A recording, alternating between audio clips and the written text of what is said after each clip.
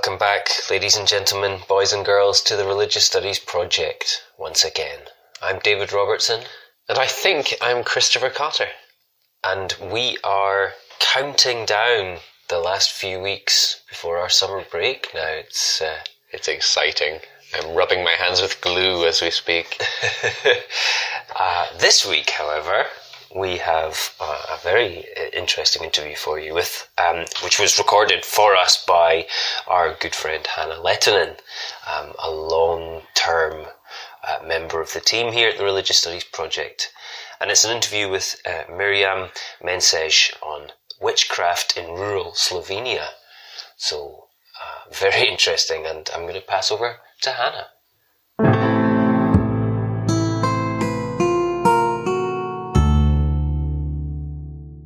So, welcome to Religious Studies Project. My name is Hannah Lehtinen, and we are currently in Turku. It's early morning, and it's relatively cloudy.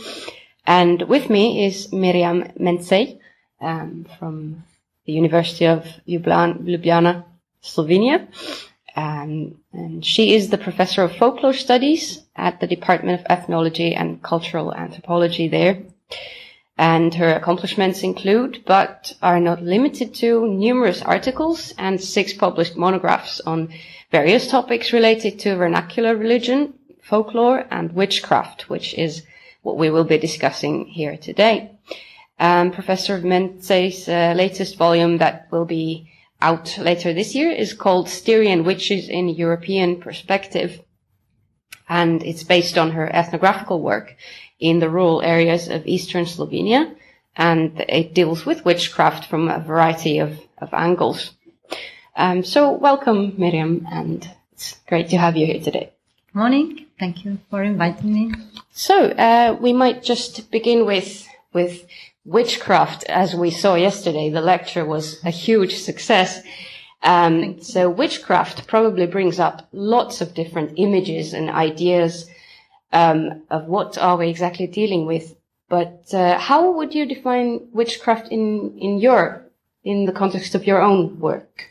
Okay, yeah, well, first let me answer the first part of your question. Yeah. Indeed, witchcraft nowadays appears in many guises. It has become a commodity, really. Witches flood the movies, the internet, the journals, the books, even cookbooks. Women dress up as witches to partake at Halloween parties. And actually it has become a trademark of radical feminism, etc. But all this witchcraft has nothing to do really what traditional witchcraft is about, and which I actually researched in the Styrian area of Slovenia and gave the lecture on yesterday.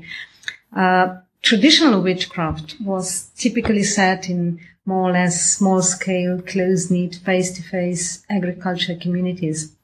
And witchcraft, in fact, served as an explanation of misfortune, interpreting the source of personal misfortunes as a consequence of others' malevolent agency.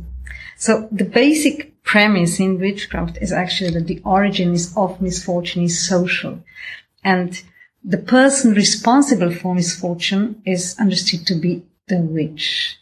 Now, when misfortune occurred, people usually seek culprits amongst their close neighbors or in their immediate vicinity, in their immediate environment. And especially close neighbors were particularly feared in this regard in most ethnographic areas. Sometimes also foreigners feature as witchcraft, but this is much less typical than the neighbors, particularly close neighbors. And it was basically their envy that was particularly feared, and actually they represented a constant threat of possible misfortune. Yeah. And how did you end up studying witchcraft, actually? This was more or less by accident. I mean, in summer 2000, I arrived with a group of my students to a secluded rural region in Slovenian Styria. I mean, Styria is a wider region, really. This was a part of Styrian region. And our aim was to conduct fieldwork in order to help the local institutions' mission to promote the local heritage, really. So what I hoped for were basically etiological legends related to some features of landscape, or some buildings in the region, etc. Yet, knowing that these kind of legends tend to be rarer than the so-called belief narratives and belief legends, I also instructed my students to ask about witchcraft and the dead and supernatural in general. Now, when the groups met in the evening to share the results after the first day of fieldwork and also all the following evenings, one thing became clear. That is that the topic in the region was actually witchcraft. And so after that, we just continued to focus on witchcraft. And, actually really encountered plenty of people who still believed in witchcraft, and some even still practiced witchcraft, although we never witnessed any of the practices. But obviously, some people still buried bones or eggs to their neighbor's property in order to do them harm. And some people even still understood witchcraft as an institution. Actually, they relied on witchcraft as an institution explaining the misfortunes that befell them. Exactly. And this area where you were conducting the study, could you describe it a little bit? So it's a very remote actually, area? This is a very remote area with poor traffic connections. The farms are small, the land divided into small parcels, and the people mainly engage in subsistence agriculture. Our interlocutors were actually mainly old people, because mostly older people still live there. Younger generation just moved into the cities, usually migrate somewhere. And in fact, this is the region that is in the frames of Slovenia is still a synonym for backwardness and remoteness and poverty, really. But the region where we were doing fieldwork was even more impoverished until the 70s. The 70s brought some changes into the life of the population. For instance, electricity and water supply became available to more households than before. Many houses were rebuilt. Free medical care became available even to farmers. And several factories and tourism facilities were established at the periphery of the region. And this actually offered some job opportunities to people living in the region, which consequently triggered daily migrations of part of the population, and also the improvement of the roads and traffic facilities. And better roads also allowed for the use of tractors, which improved agricultural yields, etc. This was also the time when the television started to make its way into rural households. And all these changes consequently triggered the loosening of the bonds of the close village communities, and actually changed the social life in the villages. Now, in our area, the key setting for the communication of witchcraft narratives, and also the basic context within which these narratives were narrated and evaluated, was always shared work. You know, the time when people gathered together in this or that house to shell beans or pluck feathers, husk corn, and do similar works. And with these economic changes and other changes like television, etc., this basic key setting was over. You know, there was no such thing as a common work in the evenings, and this consequently actually caused the witchcraft discourse to start losing its adherence and communal support. So people did not have this framework anymore within which they could discuss witchcraft. I mean, they obviously still managed to find ways to tell narratives about witchcraft, and even to practice some sort of magical practices, but this basic setting was over, and they could not talk publicly about it as they used to do before, right? So it wasn't quite as accepted anymore, perhaps, as an explanation? Not generally accepted, exactly. Really. They definitely was still able to talk about it within the family circles, or with, some of the neighbors that still believed in witchcraft, but it was not, it was not an overt practice to discuss it anymore. So when you said that witchcraft sort of struck you when you were doing the fieldwork as something really to focus on. So did people talk about it very openly, or was there some reservation to? Generally people, yes. Generally they had no problems talking about witchcraft overtly. Although some did try to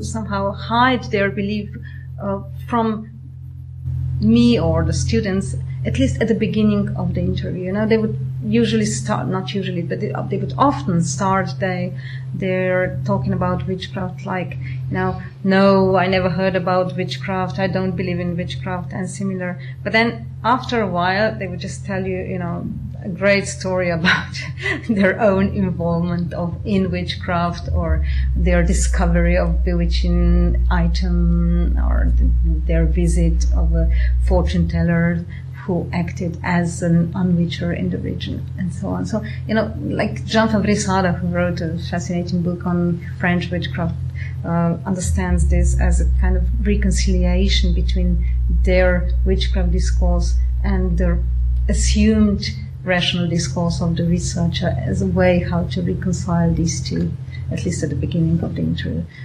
But usually, there was no problem really. It was quite the topic that cropped more or less by itself.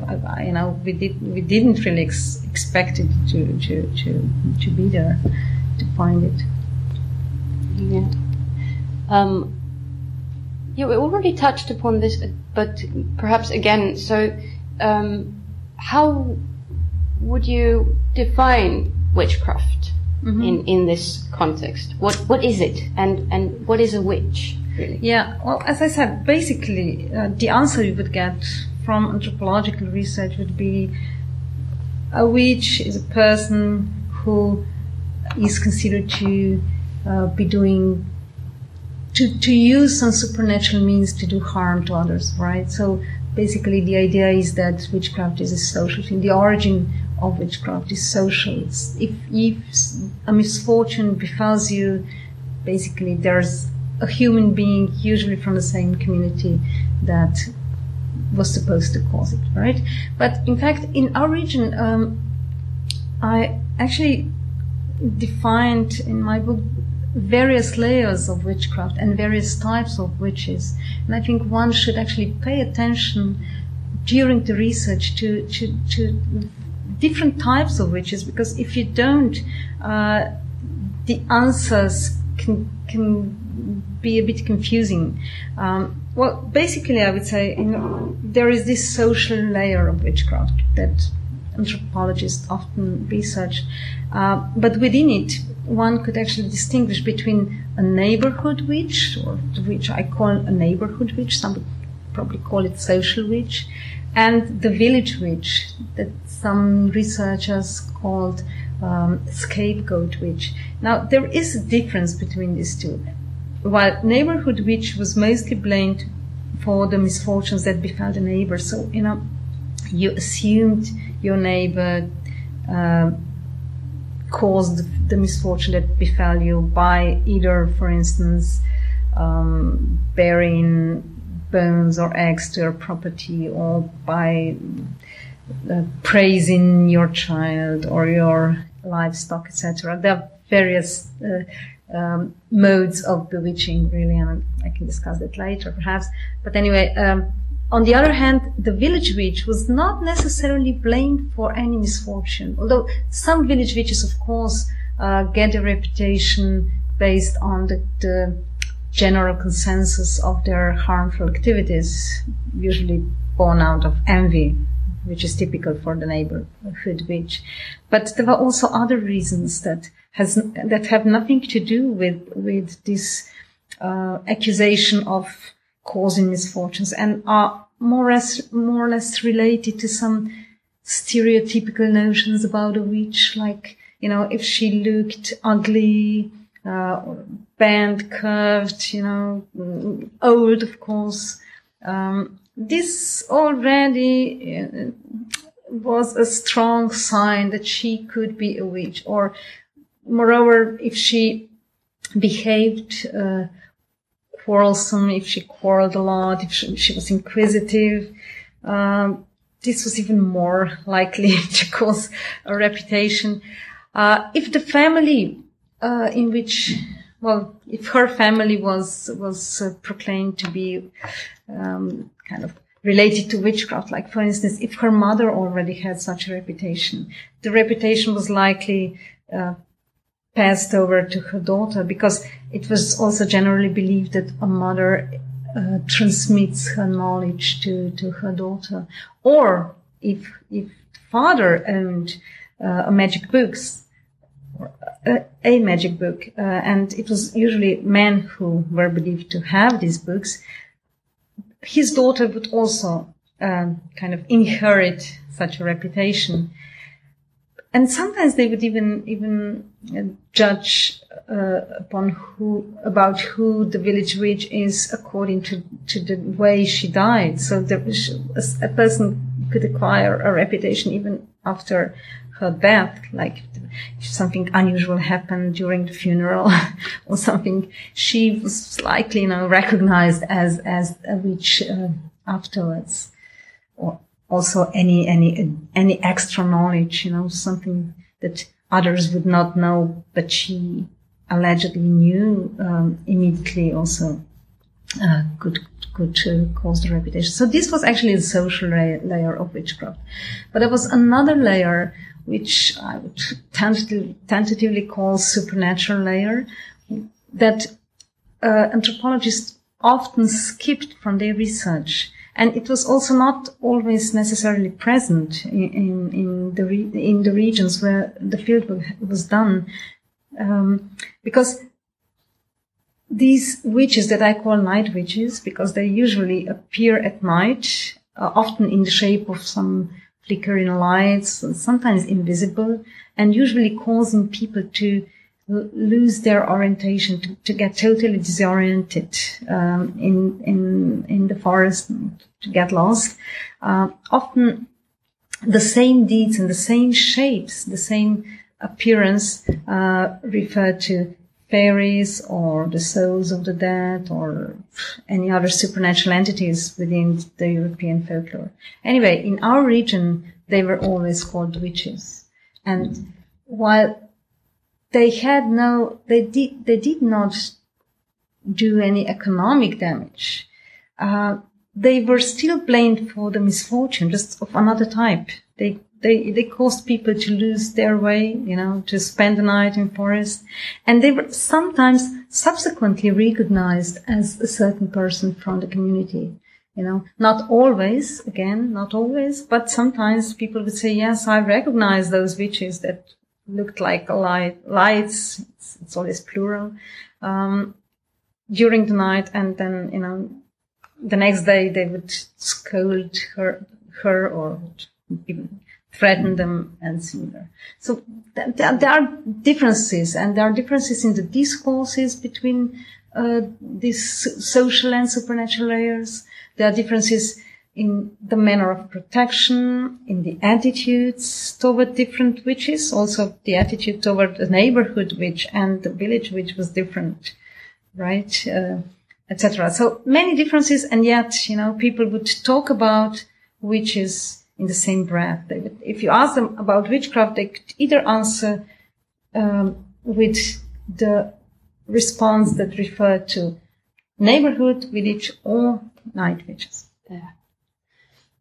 And, well, it seems pretty obvious also from general depictions of witches, and also from what you're saying that witches were often somehow considered to be women, or it was to do with women.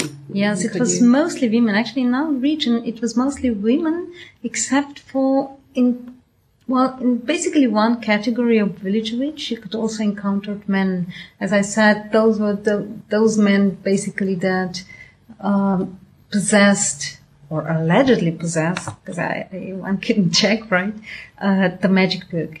These were mostly men. And men could sometimes appear as witches also when they severely transgressed some social norms, like, in case of blasphemy, or cursing and drinking heavily. But this was really seldom. Mostly it was women, yes. Could you think up any reasons why it would be? Well, actually, this is quite this has got some historical roots. Witches were always related to women. Were always related to witchcraft.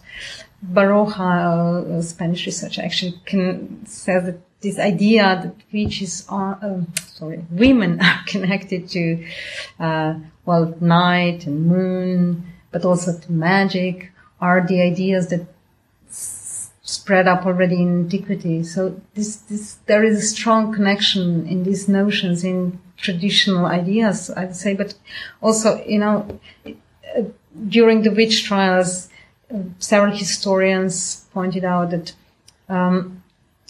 women were often regarded as somehow more prone to be able to be seduced by a devil. They were weaker, and actually, all these accusations, in fact, somehow reflected the misogyny of the period, right? Also, women were often proclaimed witches when they were old already, when they were in the period of menopause, which was related to the idea about menstruation. That until they still have their menstruation, they could kind of purify themselves, and afterwards they could not do that anymore. So this bad fluids, just prevailed in their bodies, and there are many reasons. And of course, widows and unmarried women were among the first targets of accusations. Also, one thing, because their status were unclear, and in the early modern period, the idea about a woman was to be married, to have a man by their side. Is this strong patriarchal approach, or look at the role of the woman in the society. But on the other hand, it was also their weaker position in this case, right? They had no social cue, or they did not have a husband who would perhaps protect them in this regard, against the gossip, against the accusations. Yeah, exactly. So it was also these witchcraft accusations could also act as a very powerful tool for social control. Definitely, yes. And actually, the narratives themselves acted as a way of social control. People try to behave not the way that they could possibly be accused of witchcraft, right? So, yes, definitely, this was one way to look at. This is one way to look at witchcraft too. Yeah. Another interesting category that you bring up in your work is the so-called unwitchers. Mm-hmm. So could you tell us a little bit about them and how they belong into this dynamic of the witchcraft discourse or accusations? Well, yes. Well, unwitchers, or some would probably call them counter witches, or unbewitcher, one also read, were an important figure in this triangle, a victim, a witch, and an unwitcher. In our region, it was fortune tellers that actually acted as unwitchers, in the sense that they could counteract the bewitchment, and act in the direction to identify the witch responsible for misfortune. Now, people would usually address unwitchers in case that, many misfortunes happened on very different areas of their life or household, etc.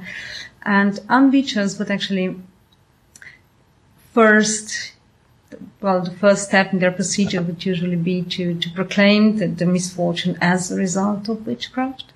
And in their further steps, they would usually try to annihilate the bewitchment by various instructions that they gave to their clients, and to identify the witch, because the identification was crucial in this regard. It allowed the client to face their opponents, to materialize something that was abstract beforehand. And in the end, they also offered a possibility of the redirection of this bewitchment or the evil back to its source, which of course people usually denied to accept. Yeah, well, but basically in my book, I argued that the main role of unwitcher was in helping, especially women, to in one thing was, to help them in the times of economic insecurity, when their households were not prospering. But the basic thing, I think, was to help women maintain their social positions, their social position in times it was endangered, because women were basically evaluated according to their work, how they managed to do the household works, were they successful in this regard, and if they were not, their social position was strongly threatened. And in this case, they actually needed, I think, at least in our region, that's the way how I understood the situation, they needed the unwitcher to help them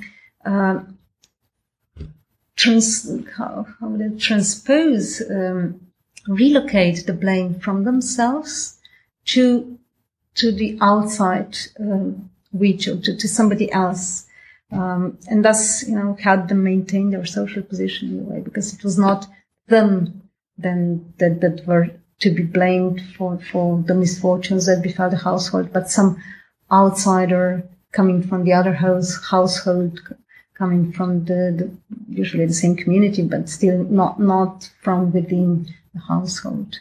So identifying some kind of enemy or cause of trouble from the outside was very crucial. Yes, exactly. Definitely. We already mentioned that, if for example the livestock or in some other way the livelihood was endangered, mm-hmm. This would be one reason mm-hmm. to suspect witchcraft. Could you mention some other cases or situations where this witchcraft discourse or the accusations of witchcraft even could be mm-hmm. invoked? Well, the main targets, if I start with this part first, the main targets of bewitchment in our region were livestock, really. Yeah. This is a different situation than the one I encountered in Bosnia, where I just recently did 3 months fieldwork, when witchcraft is mostly directed against people, against their well-being and health and jobs, etc. In our region, it was really mostly livestock, sometimes small children, but basically livestock that were the main target of bewitchment. But of course, there were other situations where people can use witchcraft discourse to their benefit, and it was not necessarily related to their personal belief into the proposition. Many situations, many circumstances in many circumstances, witchcraft discourse could be really used for people to save face, for instance, or to give an acceptable explanation to the family or to the community at large. And I can just give you some examples. For instance, when, for instance, a young man was unable to work, to find a job, even to search for a job, a young man who actually withdrew himself from the society and probably suffering some sort of a depression or perhaps some mental illness. The explanation by witchcraft, in terms of witchcraft, was actually a suitable explanation at hand for a family to give to the community at large, which probably not understanding the depression as a serious mental state would proclaim him an idler, or perhaps even blame his family for a failed upbringing. And on the other hand, this helped the family to cope with the situation, to understand, to accept their son's position. Also, for instance, when marital quarrels appeared, when a couple quarreled, and suddenly, I remember one story told by a certain interlocutor, suddenly when a woman threw his husband out of bed, she said, I at that moment I saw a toad under the bed, and I trampled her, I destroyed her, and the next day I saw a woman in the village, who lost her leg just at the same time. And now this is how they recognized that it was that woman that transformed into the toad, and this was a general notion in our region that witches can either transform into toads or send toads. And actually, she recognized the witch that transformed into a toad by her losing a leg in the same moment. And thus, there are many such circumstances that actually allowed people to use the witchcraft discourse, especially when they transgressed social norms, having spent a night in the forest after night drinking, they could just say, well, witches, this night witches carried me away, so I couldn't find the way out of the forest. Or, it could be a cover-up for sexual relationships that were illicit, or it could just reflect sexual fantasies sometimes. I don't know. It was also used as an education means in the upbringing of children, not to, walk into dangerous areas at night, or to prevent people to do illicit things in the night, like meeting others, men and wives. It could even be invoked by workers who wanted to stop work during the night, at 2 a.m. I guess everybody would prefer to stop working already, and they could just, invoke this idea about witches. No, I'm going to go home now, because otherwise witches would come, etc. So yes, there were many opportunities for the uses of witchcraft discourse, and this was not really related to, as I said, to one's belief or disbelief in the proposition. And they were not also used intentionally in order to manipulate other people's opinion, but acted more like a spontaneous act based on the habitus, really. Of course, now, it could be used also to manipulate public opinion, especially if they gossip others, like, I was told that this witchcraft discourse was witchcraft accusation often occurred when a son of a wealthy family wanted to marry a woman from a poor family, and in this case, the mother of that woman was often proclaimed to be a witch, who made some witchcraft in order for the son of their wealthy family to fall in love with this poor girl, and so on. Or in case of rivalry, of course, and accusation of witchcraft could also redefine, social position, lower the social prestige of a certain person, and similar. Yeah, so it's a very, very various ways that you can definitely you can use it. Yeah, definitely. Did you, when you were conducting this work, so I understood that people talked about these experiences, but did you ever speak with a witch? Anyone who would admit using witchcraft, or who knew at least that they were blamed of witchcraft? Well, nobody would ever admit that they used witchcraft. There is no such thing, you know. If they admitted that they used witchcraft, this would immediately ruin their social position, probably forever, right? Yeah. Of course, you know, I could sometimes realize that some people did indeed practice some sort of magic practices. Like one thing that I mentioned before was burying objects, usually eggs or bones, to neighbors' property. And while they would never admit that they buried a certain object to their neighbor's property first, they did sometimes admit that they buried it as a response for the buried object they found in their property, you know. And so they assumed that it came from a certain neighbor with who they were probably in some conflict or tense relationships. And they just threw it back to their property or buried it back to their property. So obviously, you know, something was going on. But I only received several admission of this kind, and never as, you know, being the first perpetrator, but always as a response to the act that was done before.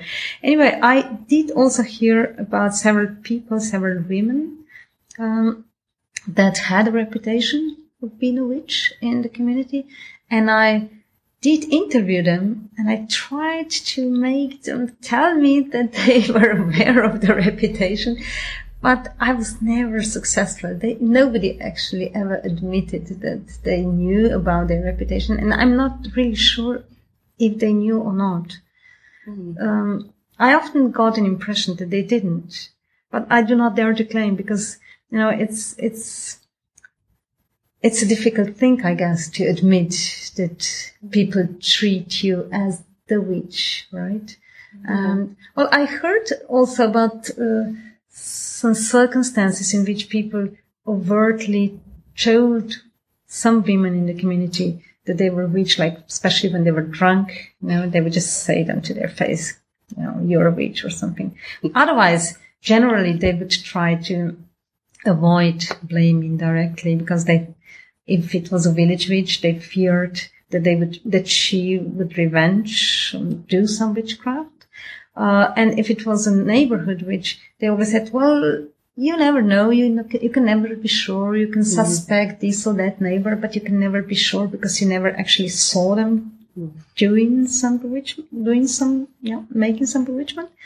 So, yeah, they never really dared blaming them overtly. It also brings to mind, perhaps if you would, especially with this neighborhood witch case, if you would blame directly, could it maybe take away from the functioning of the accusation dynamic? So, because if you blame directly, perhaps then it can be disputed more easily or refuted that this is not the case. It could change the dynamics of how the accusations work. Yes, it could. Yes, on one way it could, but also, you know, you would be in the position of the accuser, and yes, if you did not get the public, how could I say, support in this case, right? You could end up as, perhaps not as a witch, but in fact you could end up with your social position again being lowered, because, you know, you did something that you were not supposed to do, and if you did not have any proofs of their bewitching activities, then see, how could you do it? So, you know. Yeah. And the evidence would be difficult to produce. Oh, definitely, yes. So that would be a high risk thing to do. Yeah. Exactly. So I understand that there are no unwitchers in the region anymore. So it was no. Simply in the stories about. Yeah, well, you see, there was a very famous unwitching family that provided services for people in this region, and this family the starter of the family's business was a certain woman who was born at the beginning of the 19th century, and then the profession was continued by her son, and after her son died during the World War II, it was continued by his widow. And that last in line of these famous fortune tellers actually died at the beginning of 80s. I was lucky to find her grandson, who actually lived with her when he was a child, and observed her working. But anyway, he told me that already in the 70s, she started losing her clients. That by her job actually had no job anymore at the end of the 70s, and at the beginning of 80s she died. So no, basically there are no traditional unwitchers in the region anymore.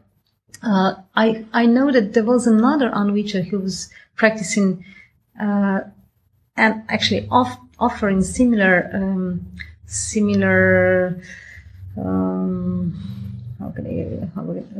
services to the clients, living quite nearby. But obviously she did not use the same discourse. She did not, continue to work on counteracting witches. Instead, she used the term enemy, which is much more general idea. So I guess she was able to continue with this work, and she focused much more on fortune telling in general, not on unwitching procedure as such. Yeah. But of course, nowadays people can just, turn to New Age therapists, which are often, especially in bigger cities, in urban, communities. So, and they actually do this nowadays. They go to New Age therapists. I'm not sure about people from my region. I did not ask them about that, but I actually recently conducted an interview with a woman, an educated woman, an intelligent woman living quite close to this region, who actually experienced the same type of bewitchment, obviously, as was generally proclaimed to be, the main sort of bewitchment in our region. That was, she kept finding eggs buried in her property, and she indeed turned to a New Age therapist in Ljubljana. This was a kind of a Taoistic therapist, or dealing something with Taoistic crystal therapy, and helped her clients with some angels blessing, and did angel therapy, etc. So it was not a traditional unwitcher, but a New Age therapist who, in a way, took over the work of traditional unwitchers. So was the procedure the same? Yeah. It was very similar in many regards, but there were also differences in her discourse in relation to the unwitcher's discourse. Well, first he would admit, just like traditional unwitchers, that not admit, but she would confirm that it was that something was done, which was a typical way of discourse, typical discursive expression in the region that related to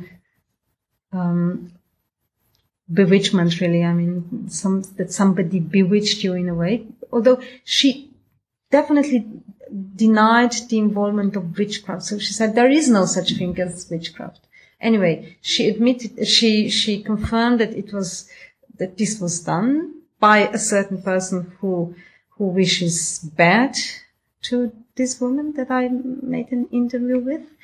And she also tried to annihilate the bewitchment. Now it should be the bewitchment in inverted commas, right?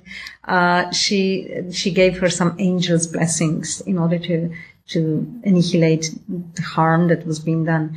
But the basic difference was that instead of trying to help the client identify their witch, which was really crucial thing in the traditional therapist, traditional unwitcher's procedure, she actually redirected the blame from the outside witch to one's own body and mind. So actually, she said, we should not condemn anyone, it doesn't matter. There are people, she vaguely admitted there are people who wish us bad, who are envious, etc. But basically, she redirected the blame to ourselves. So it is us who have to actually, it was that woman that I talked to actually. So it is, I can say generally us. We have to purify ourselves. We have to meditate. We have to strengthen our energy, etc.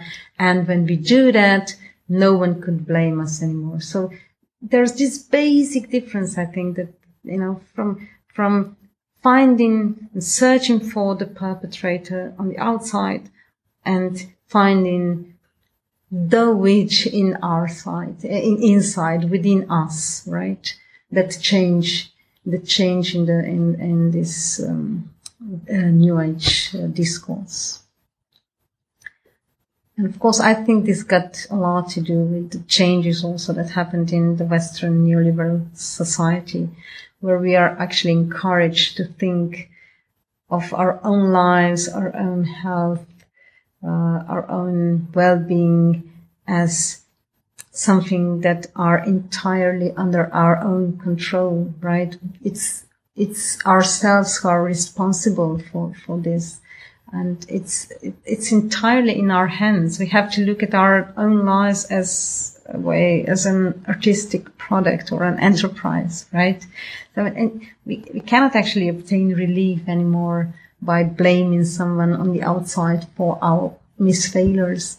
Instead, we became trained to search for the one who is to blame for any misfortune that befell us in ourselves. Yeah, that would be this kind of, on one hand, it continues, but it changes shape and changes actually, also. It adapts to the demands of this new neoliberal capitalistic society that we live in nowadays, right? Yeah, exactly. Basically, it's the same thing. I mean, you can call it witchcraft, or you cannot call it witchcraft. Basically, it's just the transformation, it's adaptation, but it is a continuation too. Yeah. Thank you. This has been very interesting. Thank you. You're welcome. Thank you for joining us today. Okay.